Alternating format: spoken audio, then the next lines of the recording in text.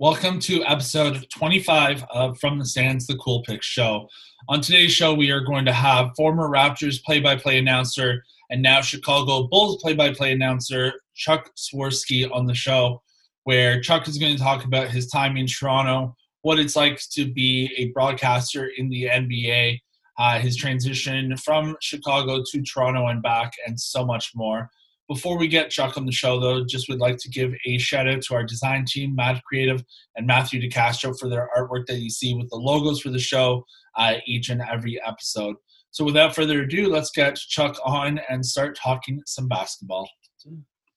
All right, Chuck Swirsky, how are you, sir? I'm doing well. How are you? Good. Thank you so much for taking the time to chat with us today. How are things going right now? Well, things are going. I mean, we go day to day. Simple as that. I know I can speak for millions of people that are viewing our get together today. And, you know, the bottom line is that we're doing our very best under extraordinary situation. And we just take one day at a time. Yeah, definitely. That's the way we have to do. And obviously, we hope now with sports back and have been back for a few weeks, people kind of have that the sense of normalcy back. And we'll hopefully be able to see some fans in the stands come, or probably early next year at this point. Yeah, we hope so. I don't know what normalcy means anymore, to be quite candid with you. And, you know, I really don't. I mean, in a make-believe world, I'd love to see fans. I don't know if that's going to happen or not. Obviously, you know, the health and welfare of people, first and foremost, is all our concerns. But, you know, having said this, it is good to see actual competition, whether it's on the ball field or in the hockey rink or on the basketball court. Definitely. Now, let's talk about some positive news with yourself. My first question for you is, where was the interest into getting into sports broadcasting come for you? Well, in fact, I just had this conversation with my wife the other day because my parents were really not geared, or anyone for that matter in my family, my two sisters, were really not into sports at all. In fact, if you were to turn the clock back, if I were to ask my dad, who's deceased and has been deceased since I was in the sixth grade, but if I said, Dad, name me 3 teams in Major League Baseball, he could probably name maybe 1 or 2 because it was obvious, the Yankees or the Dodgers. After that, he probably couldn't really tell you. The same thing, my mom could probably tell you maybe the Cleveland Indians because she grew up in Cleveland before attending school out east. So I would say to myself, okay, where did this come from?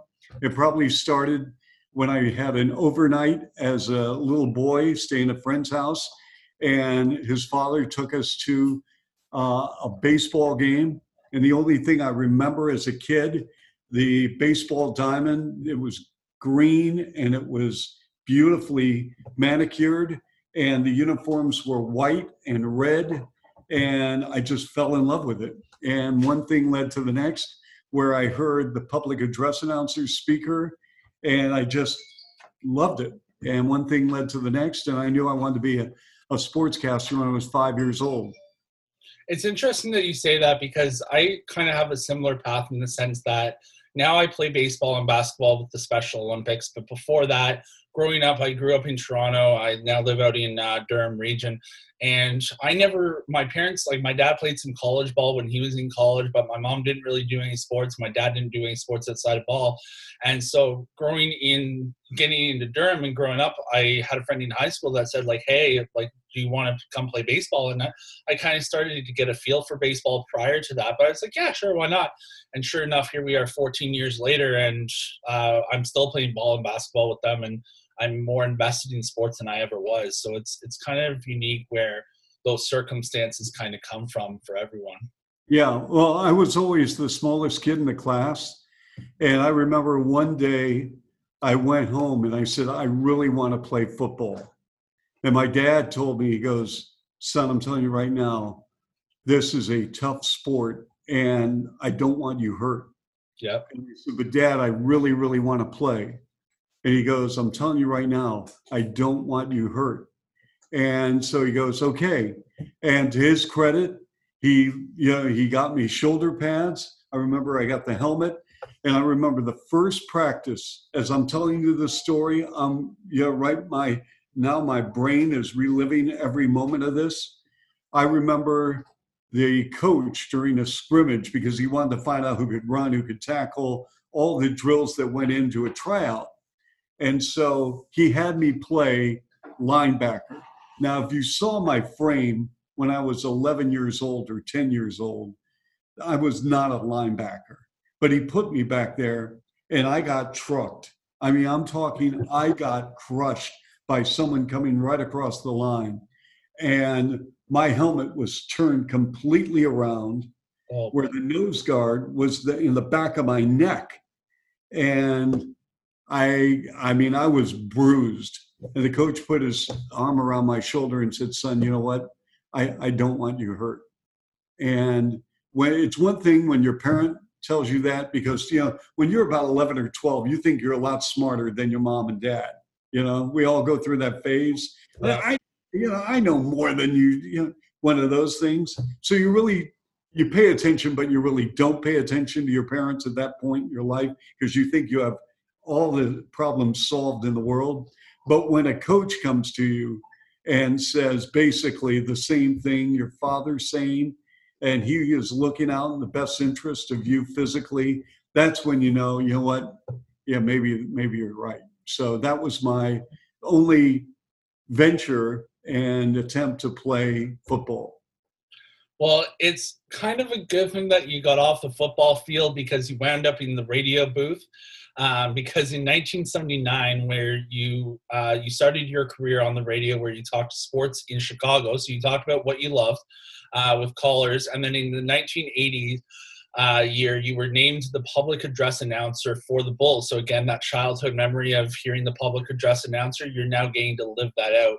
How did your passion for wanting to start announcing and discuss sports come up? Did it come up from not being able to really play on the field and wanting to announce it, or how did that start? Well, I played Little League Baseball because, when you sign up, everyone has a chance to play on a roster in Little League Baseball. And that doesn't necessarily mean, though, you're going to play. And the coach, one of the early practices, the coach, because I was a horrible athlete. And one day the coach comes to me and says, "Hey, Charlie, do you know how to keep score? Because we're really looking," he's trying to build this up. He says, "We're really looking for someone who knows the game, who knows how to keep score." And I used to keep score of baseball games by listening to the radio. Because when I grew up as a kid, games weren't televised on an everyday basis. We had one game, the game of the week was on NBC every Saturday at 1:00. And so getting a baseball game on television was a big deal. So I would listen to the radio. And we didn't have a Major League Baseball team in Seattle, or for that matter, in Norfolk, Virginia, where I grew up. But we had minor league teams. So I would listen to the radio. I would write down the starting lineups. I made my own scorecard, and I learned how to keep score. And so when I got to Little League Baseball, we were required. We had 2 games every week. We played on a Wednesday and we played on a Saturday. And so everyone had to play at least 3 innings over a 2-game span. Obviously, a lot of players played much more than that, but everyone had to play 3 innings. That meant whether I played 1 inning one game, 2 innings the next, 3 innings in one game, 0 in the next, I had to play 3 innings. So the coach wanted to play me 0 innings, but he was required to play 3. So he said, "I need somebody to keep score. Have you ever done that?" Not knowing that his agenda was Charlie's not very good, but I got to find a place for him. So I kept score. And so that was my go-to in Little League Baseball. Now, in the mid-1990s, you made the move to Detroit, where you began to do play-by-play for the University of Michigan for their basketball program. Yes.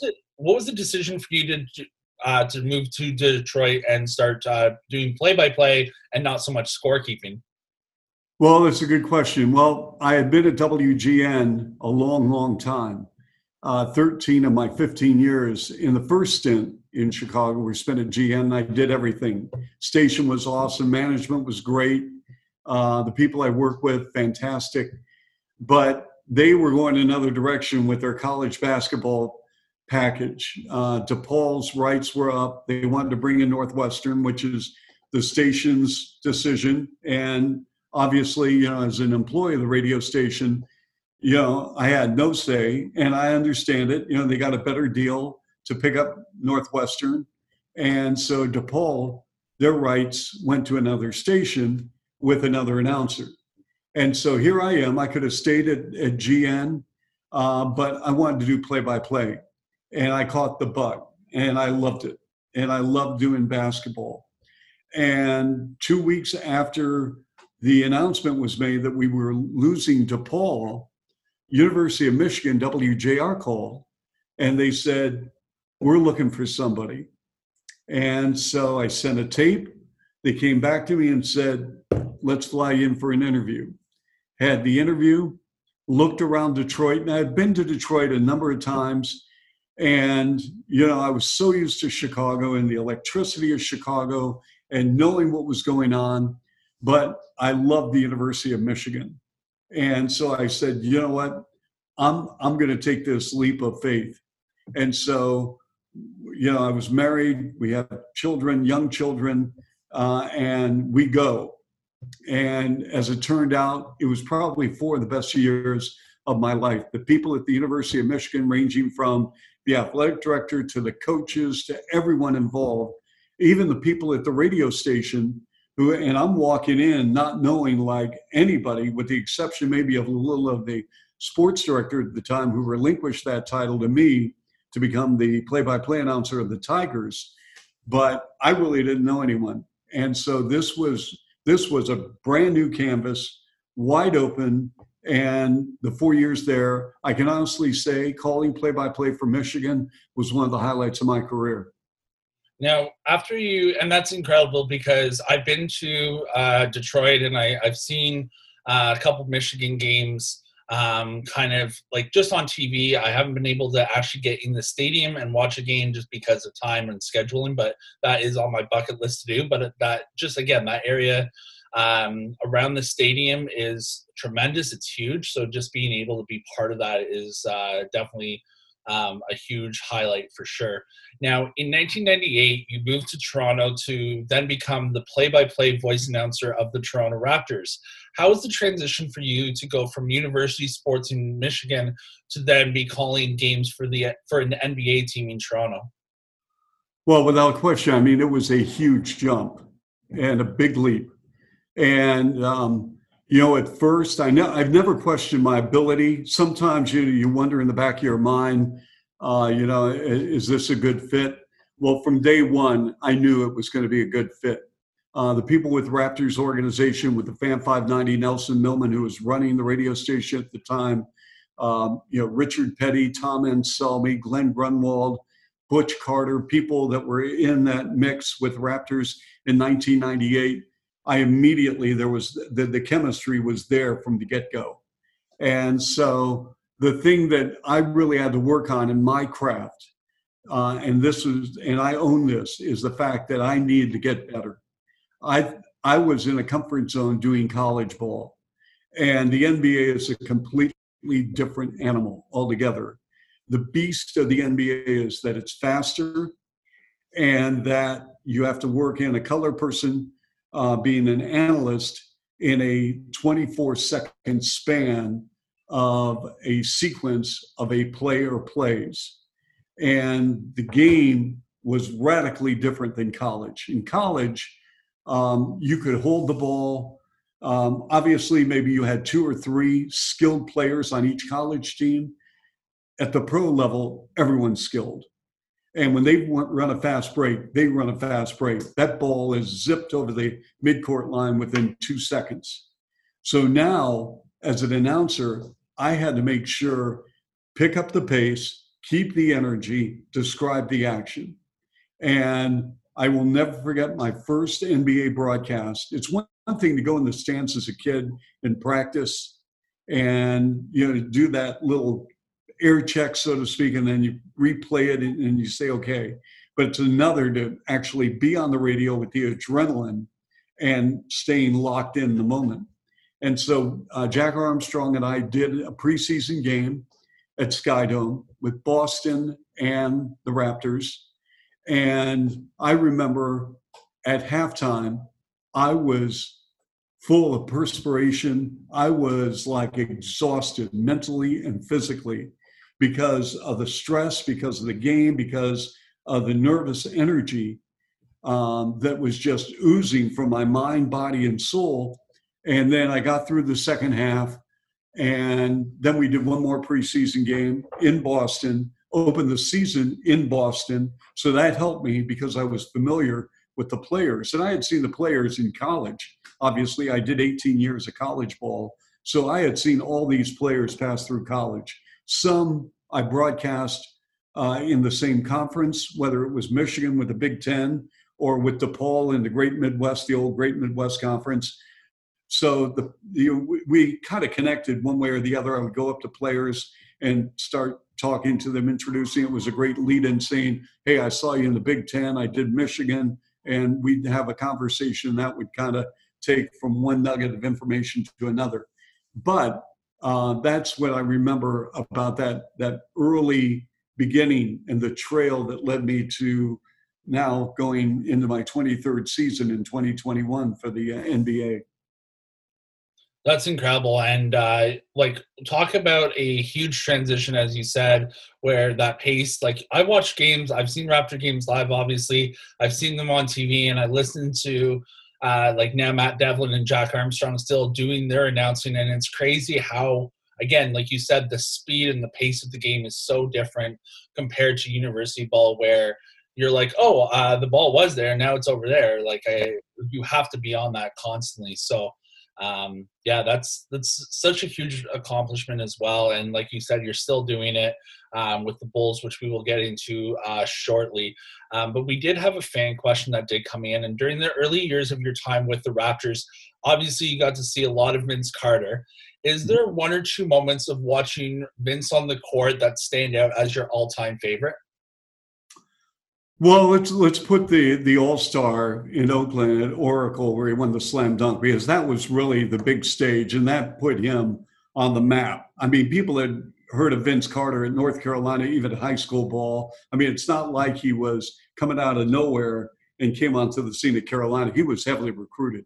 And then, of course, at Carolina, he was terrific, and he was Rookie of the Year with the Raptors. So we're not talking about a guy that was under the radar. He was on the radar from day one.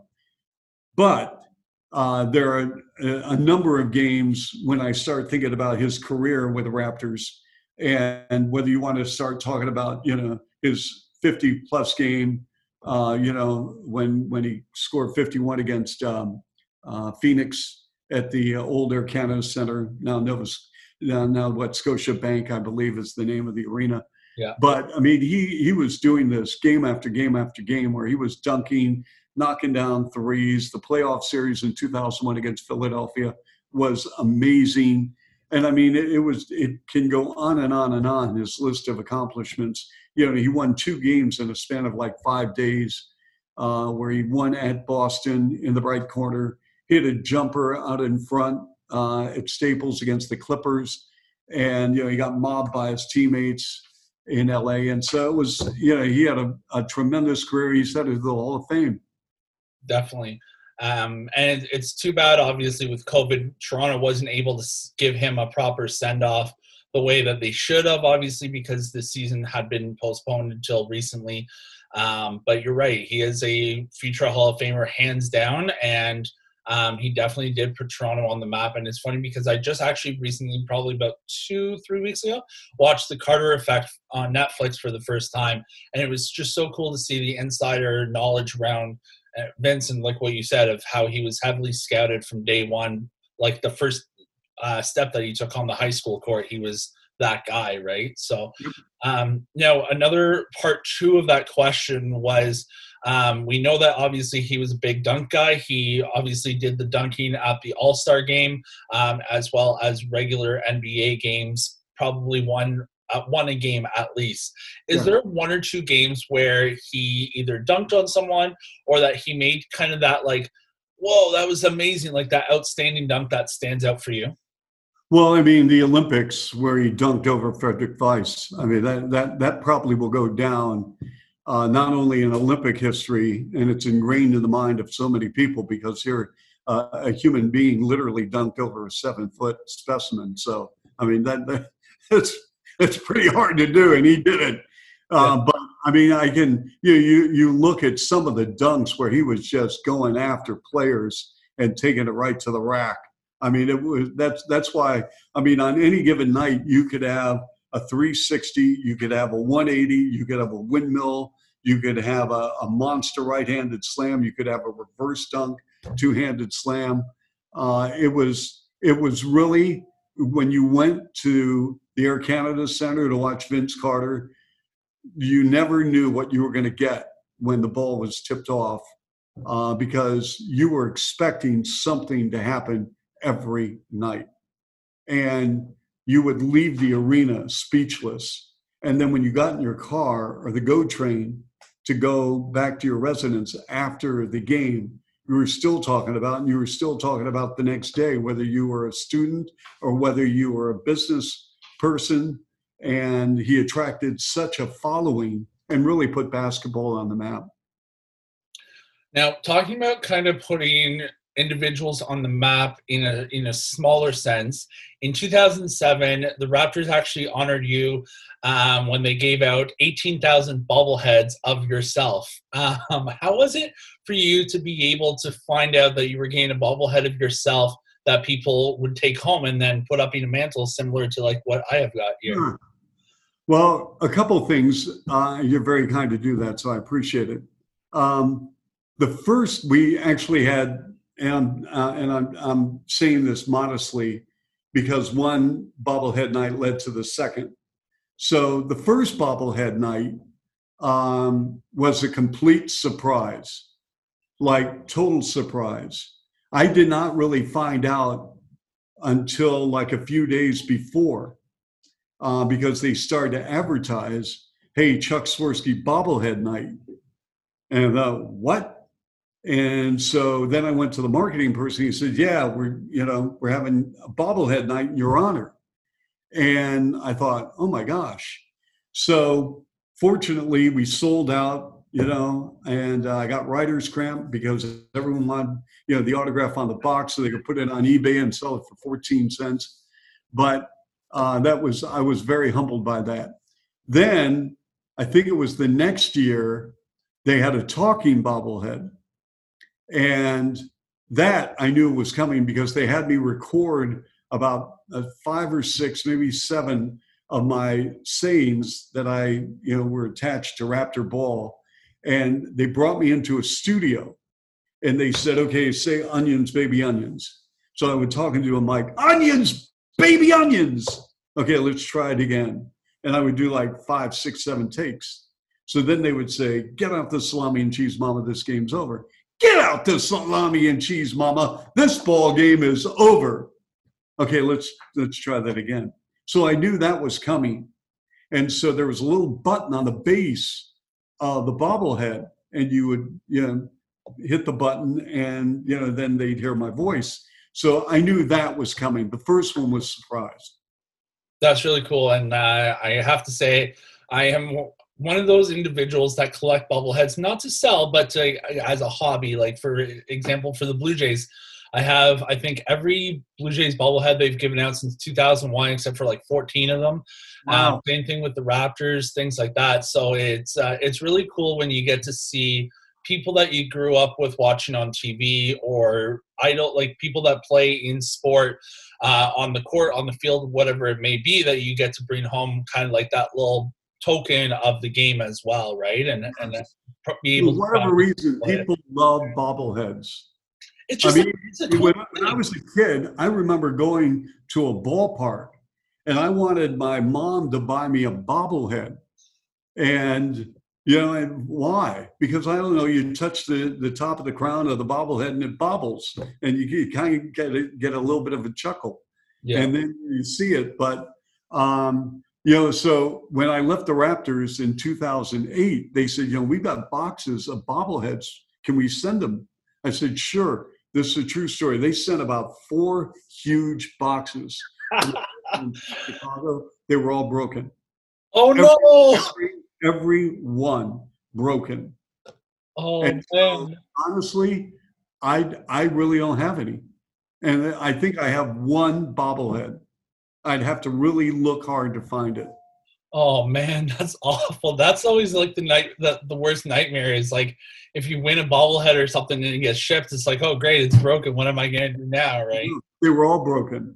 I mean, every one of them. And I was so disappointed, but it is what it is. Yeah. And well, now talking about the bobbleheads, especially the second one where you had to record your famous sayings, again, the one being salami and cheese and the other one saying onions, baby onions. Where did the origin, of those two sayings begin for you?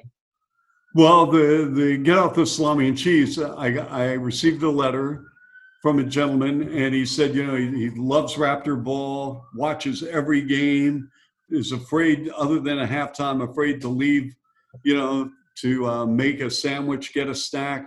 And he goes, listen, next time you feel the Raptors have won, can you let me know something so I can just head to the fridge? And I love salami and cheese. So I'm looking at this letter and saying, what? So sure enough, Raptors are playing, and I didn't tell anyone in the production truck, like no one. So Raptors are up by like 8 points with like 14 seconds to go. And I said, get out the salami and cheese, mama. This ball game is over. And the producer is in my ear saying, what's that? And, he's talking to me while the game has like less than 30 seconds to go. And I hit the mute button where I could talk to the producer in the truck, but they could not hear me over the air. And I said, I got it. It's good. I'll tell you later. He goes, get out the salami and cheese. So I'm thinking that was it, one and done. Yeah. Well, the next day, I get a call from the receptionist. And she goes, Chuck, I'm getting all these calls from people about salami and cheese. What is going on? And I said, really? And they said, yes, the people love it. They want to know, like, is there a brand?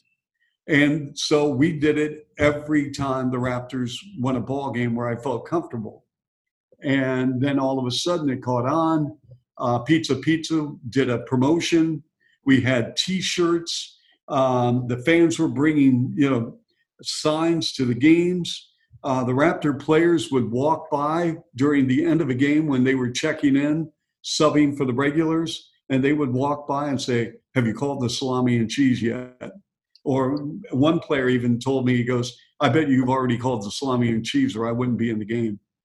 So and I won't tell you which player. But anyway, so that was a lot of fun. That was a nice period. And what about the onions, baby onions? How did that one start? Well, the onions, baby onions came about because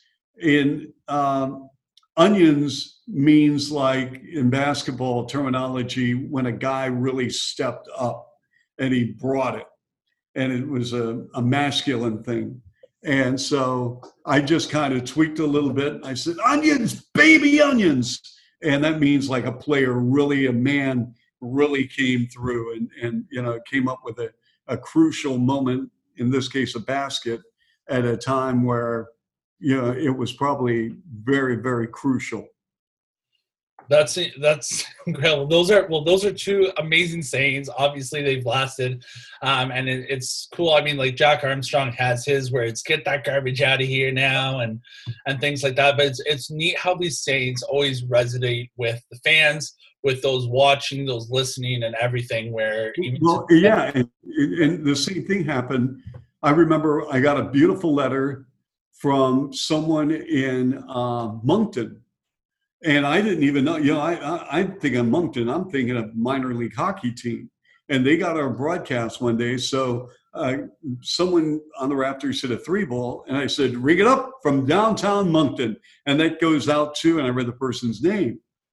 Well, the next day, because I'm very big on social media and emailing, and I wrote a daily column on Raptors.com, I'm getting emails saying, Chuck, if someone hits a three, can you mention my name on the air? So we did it only one time a game. And so it started and it went viral. I mean, it went viral. So if somebody, whether it was from Hamilton or whether it was from, anywhere, you could name it throughout Canada, and we would mention that person's name and hometown. That's really cool. And that's something special as well for fans watching to take home and just say like, hey, my name got mentioned. That's a really cool aspect. Now, in 2008, you did leave the Raptors for personal reasons and have since returned to Chicago, where you're continuing, as you mentioned earlier, to do play-by-play work with the Bulls. How was that transition for you back to Chicago after being with the Raptors for a number of years? Well, I mean, listen, leaving Toronto was very, very difficult. This was not a decision based on anything personally affected with, or professionally, I might add, with the Raptors. I had a great relationship with ownership and management and the basketball staff and the coach. I totally respect everything. This was a personal decision based on a family situation. So notifying them was extremely, extremely difficult. And, here I am 12 years later. Bulls are fantastic. Same thing, great ownership, management, coaching staff and whatnot. And, but in the moment when I had to leave, it was hard. And it was very, very tough because the way I was treated, the way I was appreciated, the way I was valued by the Raptors. And that's something that I will cherish in my heart for the rest of my life. And that's the most important part is, again, walking away with those memories and having, like you said, even with the University of Michigan, where those were some of your best four highlights in your career, just having those memories of being able to share those in your future as well, like you're doing right now with me. Yes. Now, talking off the court for a minute, in 2016, you were inducted into the Chicagoland Sports Hall of Fame, as well as in 2018, you were inducted into the Illinois Basketball Coaches Association Hall of Fame, as well as the WGN Radio Walk of Fame. Those are so many different accomplishments. So first off, like, hands off to you for all of your hard work and dedication to deserve those. But what does it mean for you to see all of that hard work and dedication kind of pay off in those recognitions? Wow. Well, you've done your homework. Okay. So, well, number one, it really isn't about me, honestly. And I mean, I'm saying this sincerely with a heart full of humility, because I wouldn't be in this position without people believing in me. And whether or not that was with WGN when they hired me and they gave me a chance at the age of 27 to become a key instrument in what they were doing with a sports programming platform. The Illinois Basketball Coaches Hall of Fame, I think, means a great deal because the respect I have for coaches.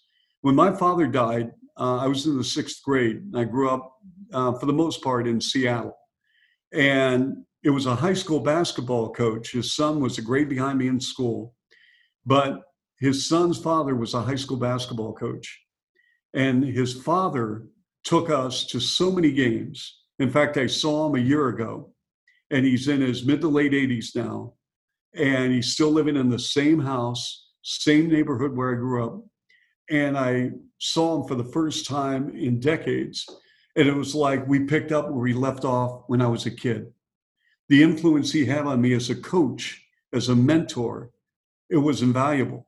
So I respect what coaches do on a daily basis, more than just X's and O's.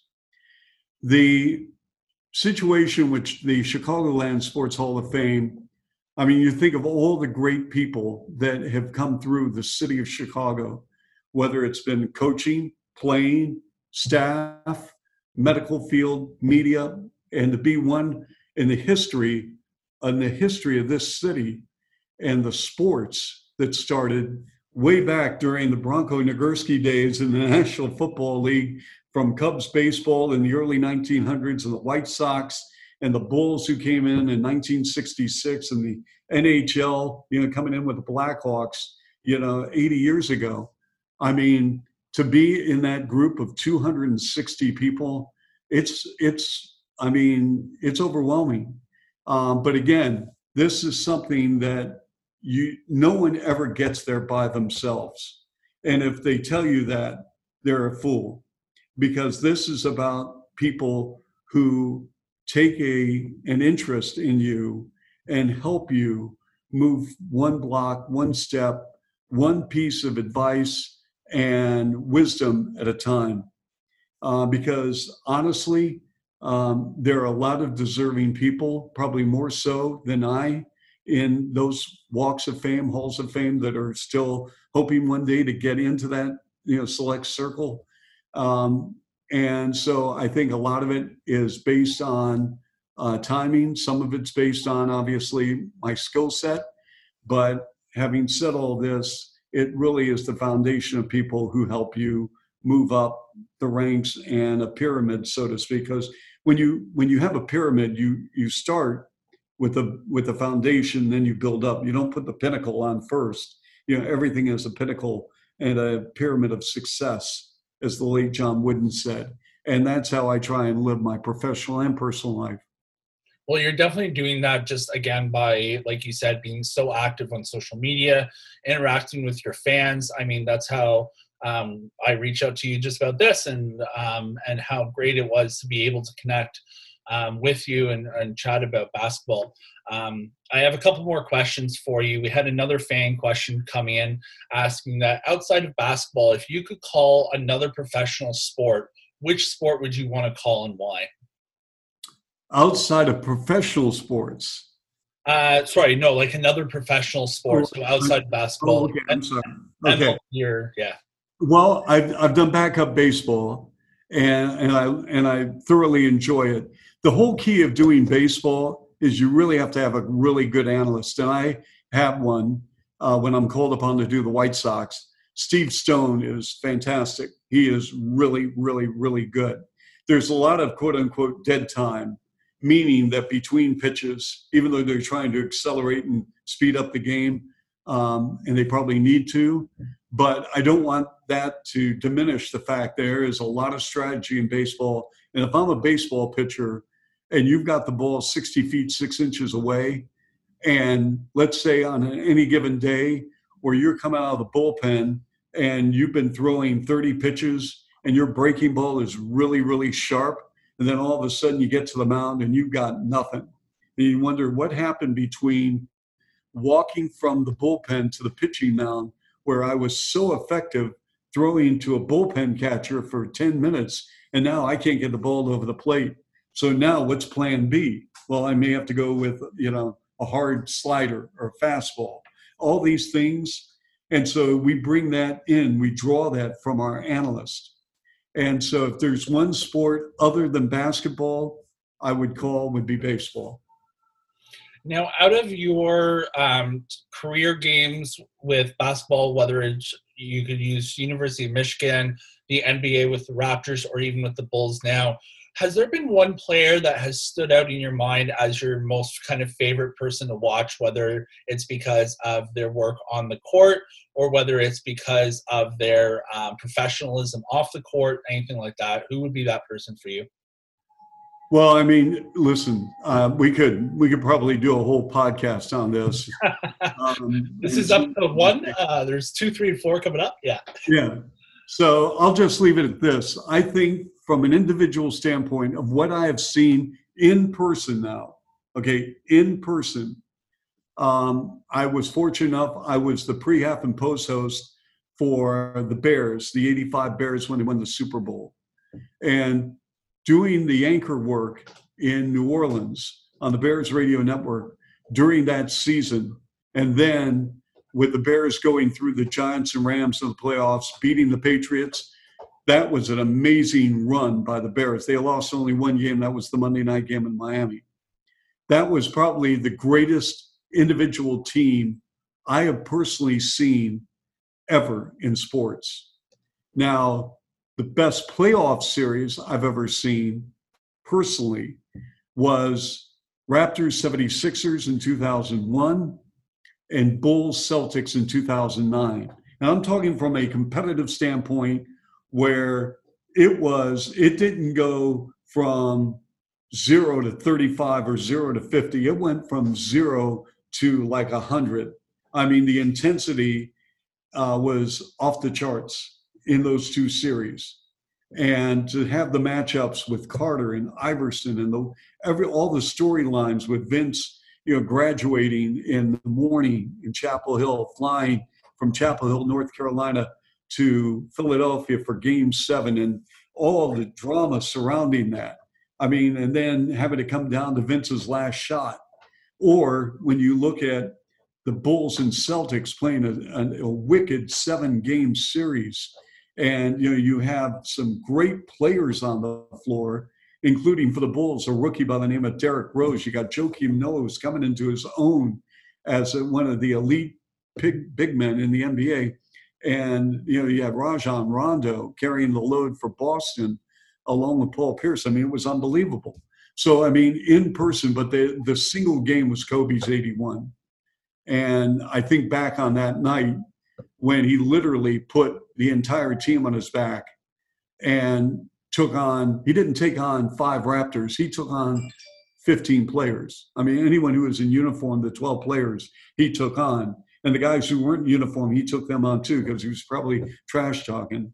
I mean, he was probably too tired to talk trash. But, I mean, Kobe was, wow. I mean, Kobe was, and, the thing is, the following year, we got Kobe for the pregame show before the Raptor-Laker game in LA. And we asked him, let's go back a year and let's talk about that game. And Kobe was very gracious, but he also really didn't want to talk about that because he said, you know what, that's in the past. Right now, I'm worried about tonight. And sometimes you hear that little 20-second soundbite and you think, well, but that's how Kobe Bryant got locked in. Because there's a time and place for everything to reminisce, just like what we're doing right now, a little about my career. And one day, maybe when it's all over, and hopefully that won't happen for a while because I still enjoy what I'm doing. But one day when I can get a scrapbook out and say, oh yeah, I remember that. That's a time and place for it. But right now I live in the moment.